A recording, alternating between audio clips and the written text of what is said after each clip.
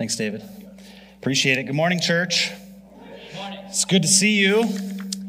For those of you who don't know, my name is Jared. I have the privilege of teaching through God's Word this morning. We are in Matthew's Gospel, chapter 4. There's black Bibles around the room. If you don't own a Bible, the Bible closest to you, the black Bible in the room, is now yours. Write your name in it. Take it home with you. No obligation, no strings attached. It's our gift to you. We want you to have God's Word. If you would turn to Matthew chapter 4, we're going to be in verses 12 through 17 this morning. I'm just going to get right after it today. It's funny, I've actually I wrote a sermon earlier in the week, and then around Friday I was like, man, this is not quite right. So kind of went back to the drawing board and wrote a new message on Friday afternoon and kind of polished it a bit yesterday. And so there might be a little bit of both coming out of me, but I'm going to try to make this concise. There is just a lot going on in a simple just series of verses here. And so I want us to read this, and then I'll just kind of give us a big picture idea of where we're going here. This is God's Word. Matthew chapter 4, verses 12 through 17.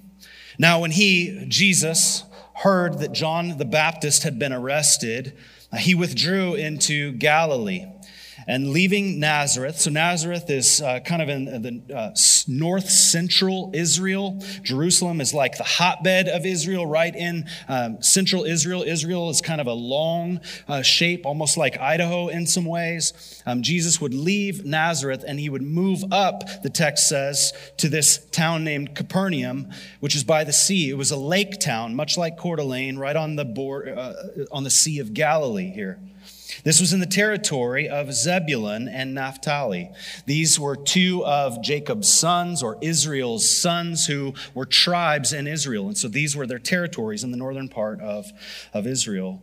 And Matthew connects it in verse 14. He says, so that, Jesus moved there so that what was spoken by the prophet Isaiah might be fulfilled. And so then he reaches back 7 centuries into the Old Testament to this major prophet named Isaiah, who wrote this in Isaiah chapter 9, verses 1 and 2. The land of Zebulun and the land of Naphtali, this way of the sea, beyond the Jordan River, it's Galilee of the Gentiles. And that can also be translated Galilee of the nations. The people dwelling in darkness have seen a great light. And for those dwelling in the region and the shadow of death, on them a light has dawned. Now, verse 17, from the time of his move up to Capernaum on the Sea of Galilee, the edge of the Sea of Galilee, Jesus began to preach or proclaim or herald. This is the beginning of his public ministry here. And what was his message? His message is, repent, for the kingdom of heaven is at hand. This is the exact same message that John the Baptizer was preaching just a few verses ago. Word for word, the exact same message here. Father, would you open your word to us? Would you help us to understand it? Would it not be abstract knowledge that just stays kind of in the head zone of our lives? But would you, in your sovereignty and by your Spirit, would you work it down into the angles and the contours and the textures of our own hearts and lives, and show us how we live in light of Jesus' message to repent, because your kingdom is near, or your kingdom is at hand. We love you in Jesus' name. Amen. So Jesus, he steps onto the pages of Israel's history after a really long period of silence. The prophets have been silent in Israel for a period of about 400 years. And so the people of Israel at the time of Jesus have been waiting like 400 years for God to speak again. He's been the speaking God. He's been the one who was there. He's been revealing himself to Israel, but they're waiting at the time of Jesus for him to speak again. All throughout history, Israel has been waiting on God to speak, waiting on him to reveal himself and to show them the way. And so this is why Matthew continually is reaching back into the Old Testament. And he is, by doing so, he's trying to show his audience, mostly Jews who had converted to become followers of Jesus. He's trying to show them how Jesus is this long-awaited Messiah. He's the promised deliverer. Now, Israel's wait began on the third page, essentially, of our Bibles in Genesis chapter 3. In the garden. Adam and Eve were created, formed by God, given all that they needed, not just to survive, but to flourish. They were walking with God in direct relationship with him. He gave them a command not to eat of one particular tree. They went against him. They took control of their own lives in that moment, and God would expel them from the garden. He was just in doing so, but he remained available to them, and he did not abandon his people, although the way that they would relate to one another would shift significantly. Because sin and Satan, as we saw last week, as Jesus was tempted in the wilderness, sin and Satan had become a wedge between God and his people. And so Israel's story in the Bible, it's a story of the people of God both waiting on him, but also wandering away from him. How does that describe your relationship with God? Like, it's this constant push and pull, is it not? Where we're waiting on him and we know that he's near, and then it's like we wander off and then we come back and we wander off and we come. That is the Christian life, FYI. If you have signed up to follow Jesus, that describes the most holy saint that you know in this life. If they're being honest, that describes their walk with God. It's one of waiting on him, high times, and one of wandering away from him, low times.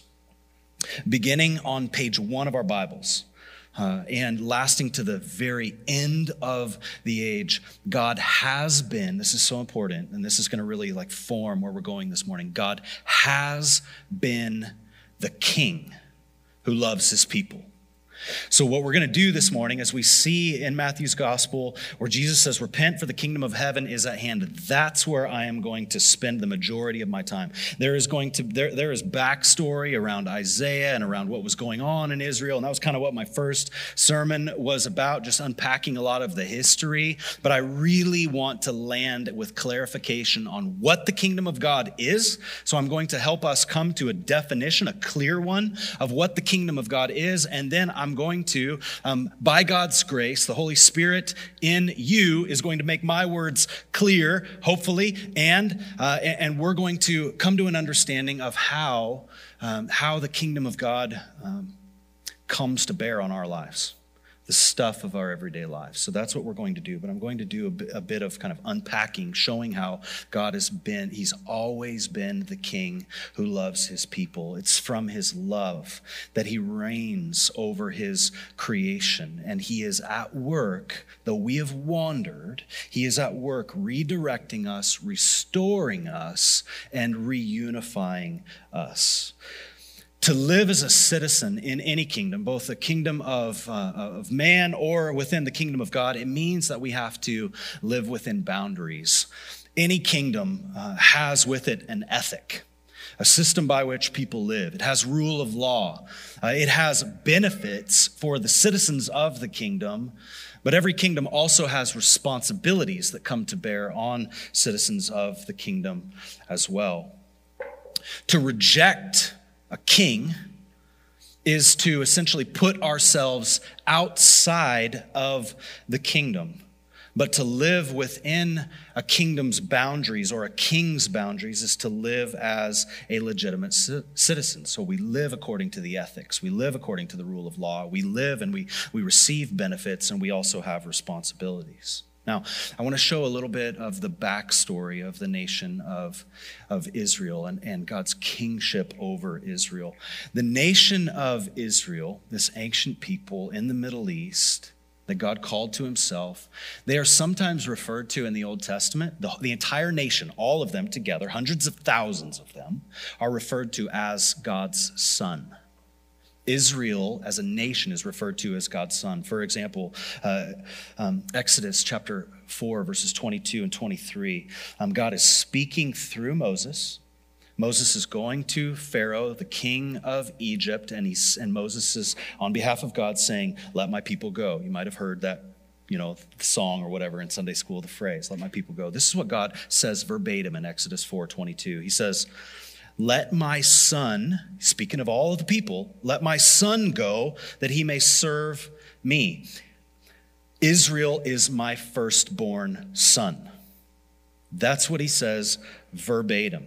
God is saying this to Pharaoh through Moses about all of the people. Israel is the son or the outcome of God's promise. God's promise was first given and realized in explicit form to a man named Abraham in our Old Testaments. He kind of first arrives on the scene in Genesis 12. Out of nowhere, God speaks to Abraham. Abraham is the first Hebrew.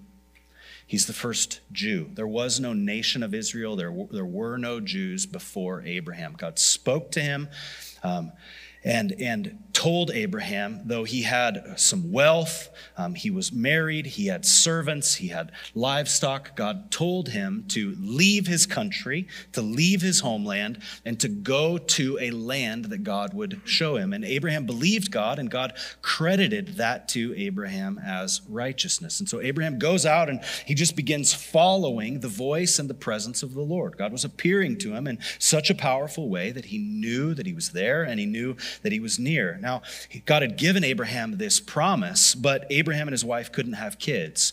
God said, "I'll make you the father of many nations," but they couldn't have kids. And so time progresses and decades go by and they still can't have kids. And Abraham and his wife Sarah are in their 90s. The Bible says as good as dead. There's no chance these two, according to human terms, are going to have a baby together. And yet God delivers through, get this, a miraculous birth. Does that sound like something that we've read in Matthew's gospel regarding Jesus? Through a miraculous birth, God provides a son of promise. This son of promise is named Isaac. Isaac gets married and he and his wife have a baby. This baby is named Jacob. So now Abraham has a grandson. His grandson's name is Jacob. Jacob is a wily dude. His name means deceiver. He's all over the board. He's shady on every level. God is faithful to his granddad Abraham and his dad Isaac, and he continues to work with Jacob. And midway through Jacob's life, he begins to really contend with God, and God calls him on the carpet. Has a bit of a wrestling match with him, overpowers Jacob's will, and as he overpowers Jacob's will, he gives him a new name. What does he name Jacob? He names him Israel. So this man named Jacob gets a new name, Israel. He's married to a woman named Rachel. He and Rachel have 12 children, 12 sons. These 12 sons become the 12 tribes of Israel. So these 12 sons end up having families of their own. These families grow. These families grow into tribes. This tribe grows into a great nation. And eventually this great nation becomes a kingdom ruled by kings. So that's the story kind of in a nutshell of Israel. Now, when God spoke and contended with Jacob and renamed him Israel, God said to him, he said this in Exodus 35, 11 and 12. He said, "I am God Almighty." Okay, all right, we're going to define the relationship. I guess you're Almighty. That means that Jacob, renamed Israel, is not. God said to him, "I'm God Almighty." So God rules, God reigns. That's the point he's trying to make there. He gives Israel a command: be fruitful and multiply. A nation and a company of nations will come from you. Kings will come out of your own body, which means that God will rule. He reigns, but he'll also rule through Jacob, renamed Israel. He goes on to say, "The land that I gave to Abraham and Isaac," so your granddad and your father, "I will give to you, and I will give this land to your offspring after you." So God reigns. God will reign through Israel and through his offspring, and God will reign over the land also through him.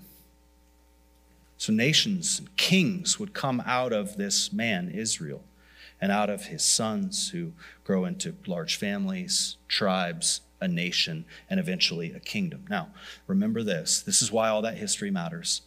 God is the creator king who loves his people. God is the creator king who loves and pursues his people. He would pursue this nation of Israel as there are a whole bunch of people now. They were going to wander off from him like you and I do on a consistent basis. And so God would provide for them prophets. And the prophets would say, remember God, thus says the Lord, repent. And they would call the nation of Israel back to remember God. He would give them as well judges. And the judges in the nation of Israel would help rule Israel. They would help give the people an ethic to live by, to relate to one another. God would also give the people priests. So as the prophets are calling the people to remember God and the judges are teaching them to live with one another, they recognize their sin nature. They recognize that there's a wedge between them and God. He would give them priests who would mediate between God and men and show them the way to find atonement or at one-ment with God. And so the priests would help to mediate these people's relationship, this nation's relationship with God. But God would also give them kings. He would also give them kings. Now, kings are interesting in the Bible because this was not God's idea. God is the king of Israel who loves his people.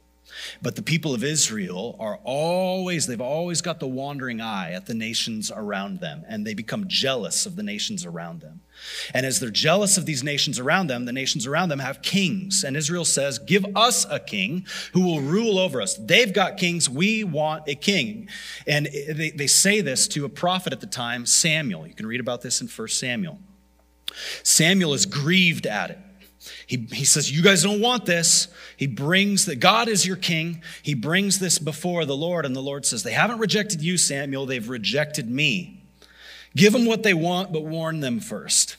Warn them, and if they don't relent, if they still want their demands, then give them a king. But warn them that the kings that they get will rule over them, will take their sons and daughters, will take their wealth, will take their livestock, and it won't be good for them. The people demand, give us a king. And so God gives them their wish after significant warning.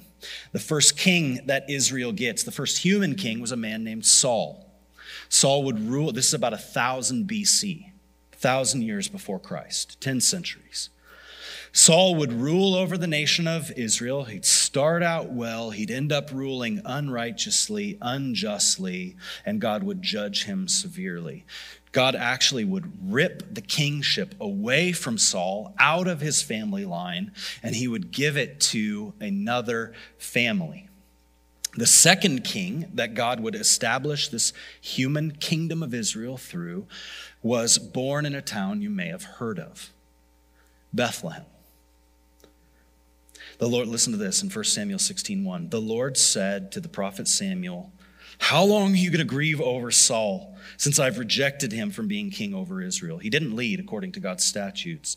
God would say to Samuel, go, I will send you to Jesse, the Bethlehemite, for I have provided for myself a king among his sons.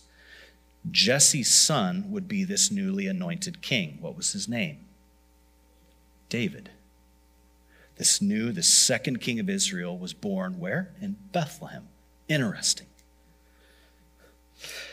This is significant. David was known as a man after God's own heart. That was kind of like the banner at the end of the day that would wave over David's life. And if you know anything about King David's life, it was full of obedience and gross disobedience. He was constantly falling on his face, doing stuff that nobody in this room has done before, because if you had, you'd be in prison. Yet, God continued to turn his heart back to himself and humble David, and David was known as a man after God's own heart. This is significant, so just tuck that away. I'm going to come back to it at the very end. Just tuck that away. Now, God would give later in David's life, this king over Israel, God would give him a sort of double prophecy. A double prophecy is one that comes to fruition here and now in your present day, but also has far-reaching future implications, okay? So he gives him this double prophecy in 2 Samuel 7, 12 through 16. And he essentially says to David, your kingdom, I will establish the throne of your kingdom forever. You will have a son who will reign on the throne. David did have a son. His name was Solomon. The kingly line of David continued. But it's a messianic psalm in that God was speaking far out into the future about a future king who would come, whose kingdom would have no end at all. Now, at this point, we're going back into the Gospel of Matthew, and we're going to stay in the Gospel of Matthew. Go to Matthew chapter 1, verse 1. Matthew chapter 1, verse 1 says what? Okay, the book of the genealogy of Jesus, the book of the Genesis of Jesus. Who is he? The son of David, the son of Abraham. I've just talked about these two guys, David and Abraham. Matthew is connecting these dots for the people that he's writing to in his gospel. That Jesus is the son of Abraham means that Jesus is a true Hebrew. He's a true Jew. He's from the house and the lineage of the very first one, the man of Abraham. And not only that, but Jesus is the son of David. He is the son whose throne would be established and whose kingdom would reign forever. He's trying to teach the church that he's writing to, Matthew is, that Jesus is a true king here. He's the promised king whose kingdom would never end. Now, Americans halfway understand kings. Why? Because we have presidents. We have a new president-elect at this time now, so it's likely that he is a new president-elect, so it's time that God's people humbled themselves and prayed for him and his administration. The Lord would humble him and his administration, and that the Lord would humble our current administration and cause them, all of them, to seek God. I was reminded this morning, actually, I saw, this is a bit of an aside, but I got an email just through it's called Medium. It's like a big, huge blog platform where all kinds of writers write in about all kinds of things, and you can kind of tailor it. Well, I saw Barack Obama's statement celebrating Joe Biden's president-electness. And it was like a 2-minute read. And it was really good, really, really, really good. I appreciated his words. And one thing that Obama said, and I like something just came out of me out loud. Did I call him President Obama? Former President Obama. One thing that he wrote was, we need to remember that we are a nation, under God. I was grateful for that. Really grateful for that. Because whether it means political posturing or not, it's true. The United States is one nation under God. But we don't understand kingship very well because we live under a president. So I'm going to just give us a little understanding of what the differences are between kings and presidents. Presidents preside. Presidents preside. What they are essentially executives who have an administration, and they have teams of people who are meant to carry out the will of the people. So our nation is founded by the people, for the people, of the people. The people direct the values of America. We are a democratic republic. And so what we do is we elect representatives to represent our values at the highest level of government. And then the president and his administration's job and the job of Congress and the Senate and the House is to enact our will. It's way different than a kingdom. We're super familiar with this too, with the electoral system, because the way the electoral system works is based on the population in a state. We have a number of representatives, and those number of representatives get represented by votes in the Electoral College. The state of Idaho has 4 of them. It's based on our population. And so as we vote in the state of Idaho, those 4 electoral representatives will then go and cast their vote, showing the wishes of the people. It's way different than the way a kingdom works. Kings don't preside, kings rule. Kings decree. Citizens don't drive the values of a kingdom. The king drives the value within a kingdom. And a king inherits his position from his family line. A king has a son. When that king dies, the son rises to the throne. When that son dies, another son rises to the throne, on and on and on. The only way a king gets unseated is by death, whether it's natural or whether it's assassination. We vote our presidents out or in every 4 years. That's not how it works with kings. When we think of kings who rule absolutely, what we're thinking of is what's called an absolute monarchy. A kingdom is a monarchy, and a kingdom always has a king or a queen at the very center of it. The king rules and reigns. Now, these kings can be dignified, honorable leaders, just leaders who lead their people with generosity, who lead their people in justice, who lead their people mercifully. But kings can also be very undignified leaders who lead their people with cruelty, who lead their people with fear, who lead their people out of their selfishness. Unjust kings are undignified, and unjust kings rob their people of dignity.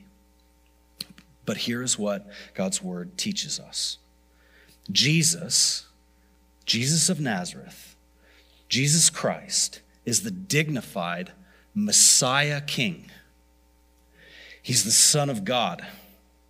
And Jesus comes first as Messiah. That's what a Messiah rescues. He comes first to rescue and then to rule. And this dignified Messiah King, Jesus of Nazareth, rules with power, he rules with authority, he rules with gentleness, he rules with mercy, he rules with justice, and he rules with generosity.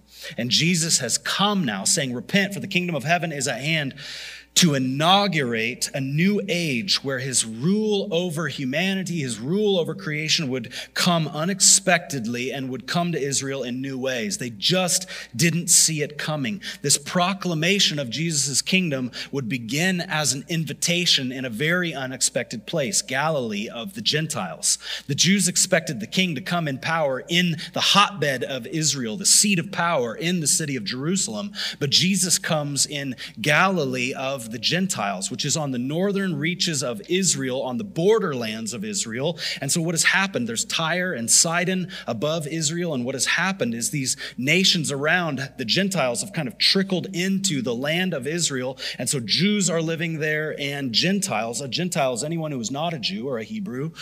Jews and Gentiles are living there together. It's a melting pot, this area, and it's not just like desolate farmland. It's a teeming area. There's people and villages all over the place, and so there are lots of people, and we'll see that in Matthew's gospel as the crowds just continue to gather around Jesus and to follow him. This is where his words come: repent, for the kingdom of heaven is at hand. And so here's what I want to do for the remainder of our time. I want to define the kingdom of heaven, what it means, and then I also want to apply it to our own lives. The kingdom of heaven and the kingdom of God are the same thing. We read kingdom of heaven. It's unique in Matthew's gospel. The other synoptics, Mark and Luke, and also John, when they refer to the kingdom, they typically refer to it as the kingdom of God, because their audiences aren't primarily Jewish audiences. Matthew's audience is a primarily Jewish audience, and so Jews don't say the name God, the title God. They don't use God's personal name. Even Jews, devout Jews to this day, when they write the word God, they'll write G/D. They never write his title or his name. It's a sign of reverence. And so Matthew is using this phrase, kingdom of heaven, as a way to talk about the kingdom of God without offending his people. He's being a good contextualizer here. He's understanding the language and the norms and the culture of the people, and he does not want to place an unnecessary roadblock in their way or distraction in their way. And so he refers to the kingdom of God as the kingdom of heaven. Now, here's how we'll define the kingdom of heaven or the kingdom of God in one sentence. I've got 8 words for you. It'll be up on the screen. The kingdom of heaven is God's reign through God's people over God's place. This is going to be up on the screen for the remainder of our time mostly. The kingdom of God is God's reign through God's people over God's place. We're going to break this down in 3 parts. God's reign through God ruling and reigning through his people, and then over his place. Here's what we need to know about his reign. The kingdom of God begins, continues, and ends with the king.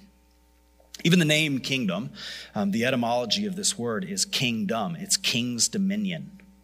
A kingdom is where a king dominates, where his dominion is. The kingdom and its culture emanate from the king.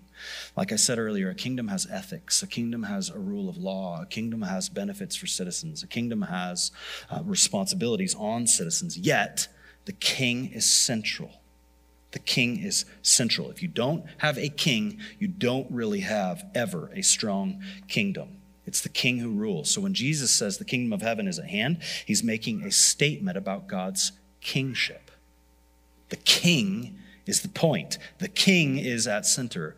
A man named Jeremy Treat says it like this: the kingdom of God, here's what it is. It's a vision of the world that is reordered around the powerful love of God in Christ.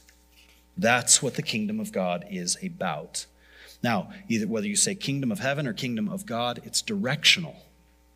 It's not the kingdom of man, it's the kingdom of heaven or the kingdom of God, meaning that the kingdom comes from heaven. The kingdom comes from God's dwelling place. The kingdom emanates from God himself. It comes to us. Typically, kings rule over people, but what's really distinct about God and about his kingship is that he rules, yes, over people, but he rules through his people. God rules through his people. He reigns through his people over his place. In Genesis 1, God created all things. He made Adam and his wife Eve. He placed them in a garden paradise to rule over that paradise under God's rule. Remember what I said about the United States. One nation under God. That means under God's rule. So even those who wrote the Pledge of Allegiance have acknowledged that the United States is under God. God ruled over his creation as he created Adam. He ruled over his creation through Adam. In Genesis chapter 3, as Adam and Eve walked away from God, rebelled against him, God's reign shifted from directing man out of a place of relational intimacy, a place of relational closeness and harmony.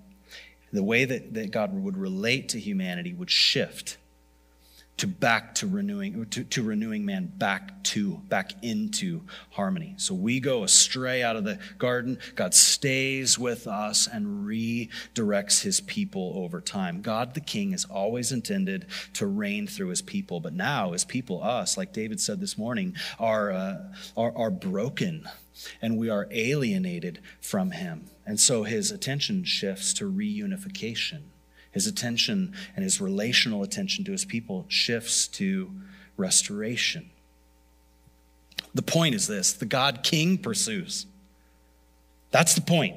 From Genesis 1, God is king and he pursues his people. He does not abandon his people, though we what? Abandon him, right? On a regular basis, we're wanderers. He reigns over his people, but he reigns through his people.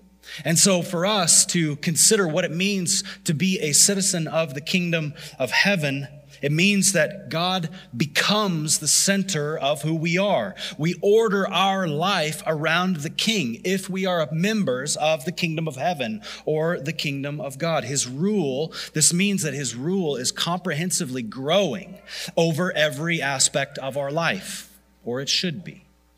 Jeremy Treat, again, a pastor in LA, he says, to be saved into the kingdom means a new life. It means a new identity. It means a new kingdom for those who consider themselves citizens of God's kingdom. The kingdom of God is that God reigns. He defines the relationship. He reigns through his people, and God reigns over his place. The Bible, from beginning to end, Genesis to Revelation, it tells the good news of the God of all grace, who created, grace is unmerited favor. He just created us to love us. He didn't create us because he needed our love. He created us because he wanted us, and he wanted to love us, and he wanted to bestow his blessing on people. And so when you are a creator type, you just got to get something out of you, don't you? You just got to create because you love to create. And he is the creator king who created us in a paradise garden. And he promises that he will live with us, reign with us forever in a paradise city. It's described in the end of your Bibles in Revelation as the New Jerusalem. The word Jerusalem means city of peace. What this means is that God is going to reign with his people forever, where you can't get any better. It is as good as it could possibly be for you, but you're not the point. The point is the king of the kingdom, and we are in his presence, worshiping him, relating to one another as we were intended to. Though we've been faithless, God remains faithful. He can't deny himself. He doesn't deny himself. Now, the reign of God, it does have a physical location. There's a whole theology behind this that we can't even begin to get into this morning, and so we won't. But God created man and woman in Eden. He expelled them from the garden, but he remained with them, and he promised a land to them where they would live and where they would be. And it became the nation of Israel. Jerusalem is a center point of this promised land. What began very good in Eden will begin and continue very good in this new city, this new Jerusalem, and this new age. The point is that God is going to renew all of his creation. That's what the Bible teaches. That God is not just he's not just in the work of renewing humanity, but he's actually going to renew creation. He's going to renew earth. He's going to renew the world that we live in.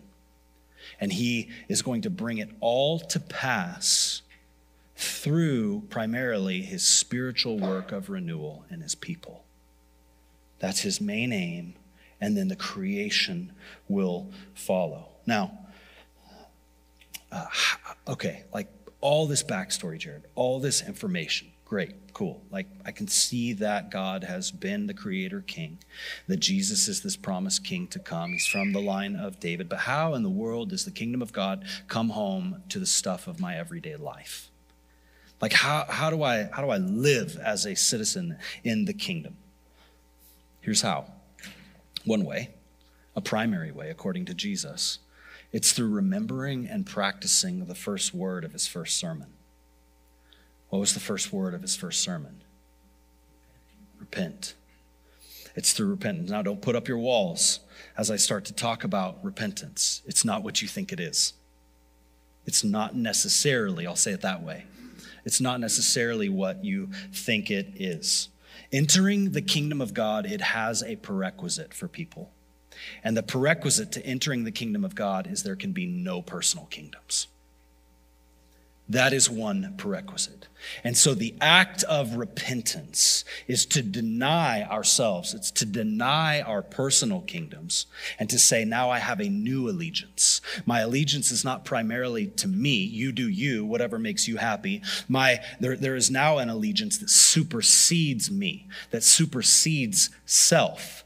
And that allegiance is to my creator king. And so this Messiah king, Jesus, comes to us, and the first word is repent. Repentance is always the gateway to the kingdom of God. We repent one time, the very first time, and we see our sinfulness, and we see God's holiness, and we say, I see it, I see what it is. I see that you're holy, I see that I'm sinful, I see that you want me, I see that I can be a part of your kingdom, and so I am going to deny myself and I'm going to accept the truth that you present to me. We repent that one time to get into the family of God, to get into the kingdom of God. It's called justification. It's instant, it's complete, it can never be revoked. From that day, you are sealed forever with the Holy Spirit, who is the guarantee of your inheritance until you acquire possession of it, according to the Apostle Paul. That's justification. But we practice ongoing repentance Not so that we will be accepted into the family of God, but so that we grow continually in the family of God. This is called sanctification. It's the process of becoming more and more and more holy. The Holy Spirit works within us, renewing us day by day. And it's from this kind of open-heartedness to God that his kingdom will spread and stretch throughout who I am and who you are, and not only who I am and who you are, but also will spread and stretch out throughout humanity, over the globe, through his grateful, repentant people, over the entire creation.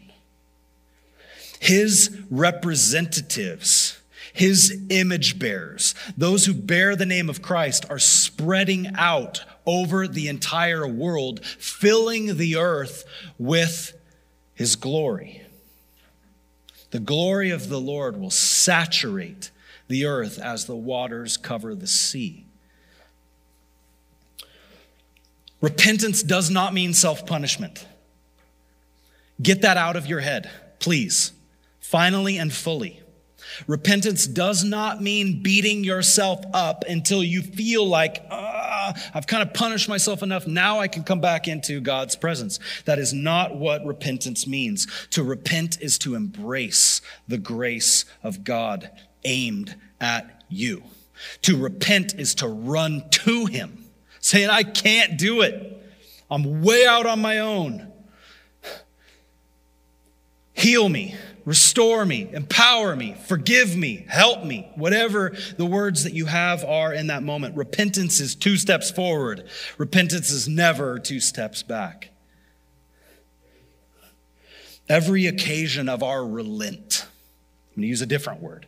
Every occasion where we relent, he's showing us something. We have a sense of how we're to live and relate to him or relate to the people around us according to how he would have us relate to them. Every occasion where we relent before God is a moment where his rule and his reign more comprehensively rewrites and renews my identity and yours.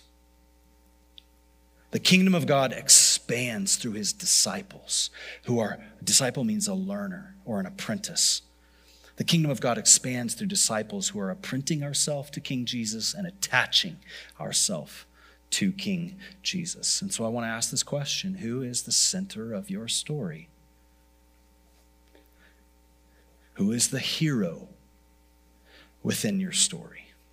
Are you the hero of your story? You discovered God and you figured it out and you got there and you cleaned up your life and you're a pretty good person and you vote right and you do the things right? Are you the hero of your story? Or has the hero of your story changed and shifted and there's a new hero at the center of your life who is not you, but who is rightfully in his place? King Jesus. He's the king of your life. He's the king of your family. He's the king of your business. He's the king of your decision making. He's the king of your money habits. He's the king of your parenting. He's the king of your study. He's the king of your school. He's the king of your relationships. He's the king at the center. He's the sun that the solar system revolves around. I want to tell just briefly my story, and it's very brief. Growing up, some of you may know this, some of you may not. I grew up in the church, and I saw Jesus as a good but distant God, and more or less a sort of legalistic kind of God who was more interested in constraining my behavior than in actually wanting me or loving me for me. It's just the way I saw him. I didn't see how my interests could ever be looked upon with favor by God. I just didn't see it. And I grew up in the church, and so here I find myself as a pastor in my 40s, and I never thought that would happen because I saw pastor types in my life as weak. I saw them as way too straight-laced and naive to have real fun, as I defined it as an ultra-wise 15-year-old. I was driven by my need to stand out from the crowd. It's been a major driver of my life. And this led to abandoning God and abandoning his church family at 15 years old. And so I just launched out for a solid decade in pursuit of playing music, in pursuit of chasing girls, in pursuit of dealing drugs and doing drugs, and essentially putting my hands to whatever promised me pleasure. I was a hedonist in the most pure kind of form of the word. That's what I wanted. And I found myself at 24 years old, totally exhausted, my tank on empty. All of the things that I had been in pursuit of for that solid decade had left me wanting and wanting and wanting and wanting, continually exhausted. And then in one weekend, through the invite of a friend at 24 years old, I was a chaperone of a youth retreat, like a ski retreat. This speaker was speaking to the youth group, but here I was, a 24-year-old dude on the margins of the room, and God was speaking through this man directly to my heart in a series of sermons over just a couple of days. And I saw the real Jesus in that moment. He wasn't a pansy. He wasn't somebody who was uninterested in me or interested in only caging me. But instead, I recognized that this Jesus was the King of all things, all creation. I recognized that he was holy. He was perfect. He was pure. And that he wanted me in every ounce of my mess. The messed up guy with super, super messed up priorities. He wanted me. And I recognize that he gave his life, his clean life, his perfect life, to make me clean. And he died on my behalf. And I recognized that he really, this historical Jesus, truly did rise from the dead to prove that he could do what he said he could do for me. And so I've been following here with some degree of, I've been following Jesus for with some degree of consistency over the last 18 years.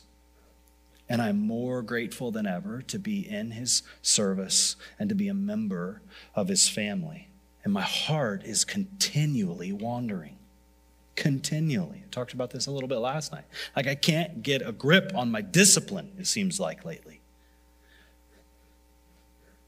My heart is consistently wandering, but Jesus is consistently the King in pursuit.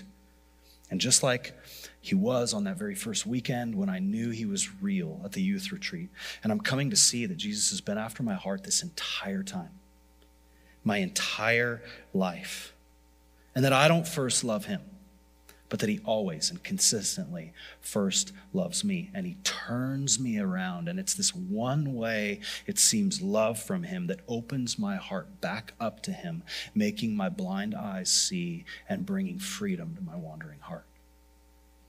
That's just what I recognize as I follow him. The kingdom of God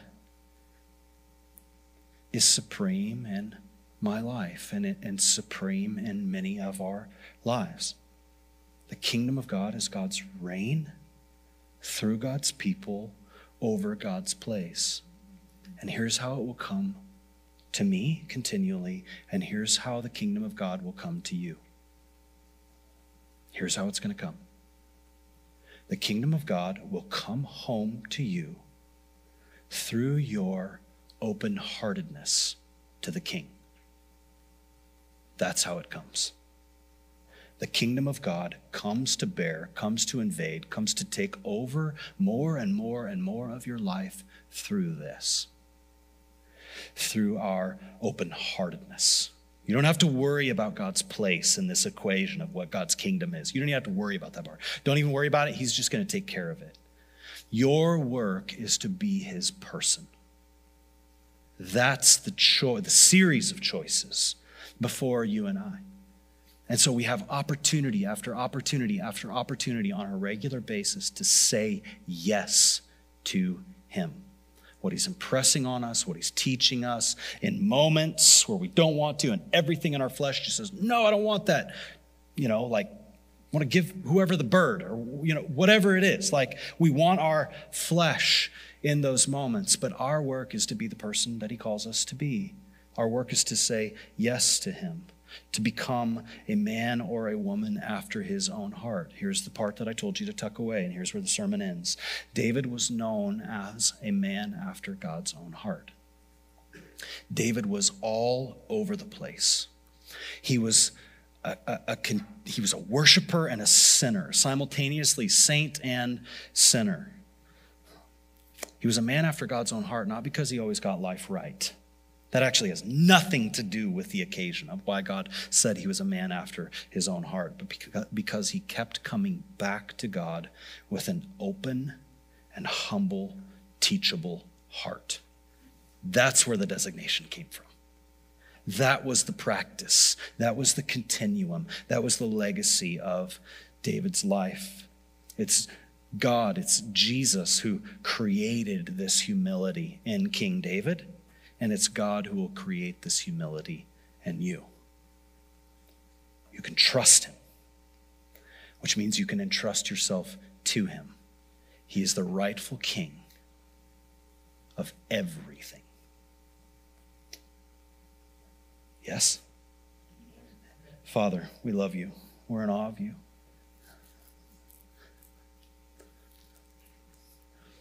You're the God who rules, the King who rules. Holy Spirit, the King of our heart. Jesus, you're the King of our lives. You're the King of kings. As we see on the first pages of Matthew, you're the King of the Jews. As you go up on your cross, that hangs over your head. They meant it as mockery, but it's your irony at how you put Satan and sin and death to open shame before you and before your people.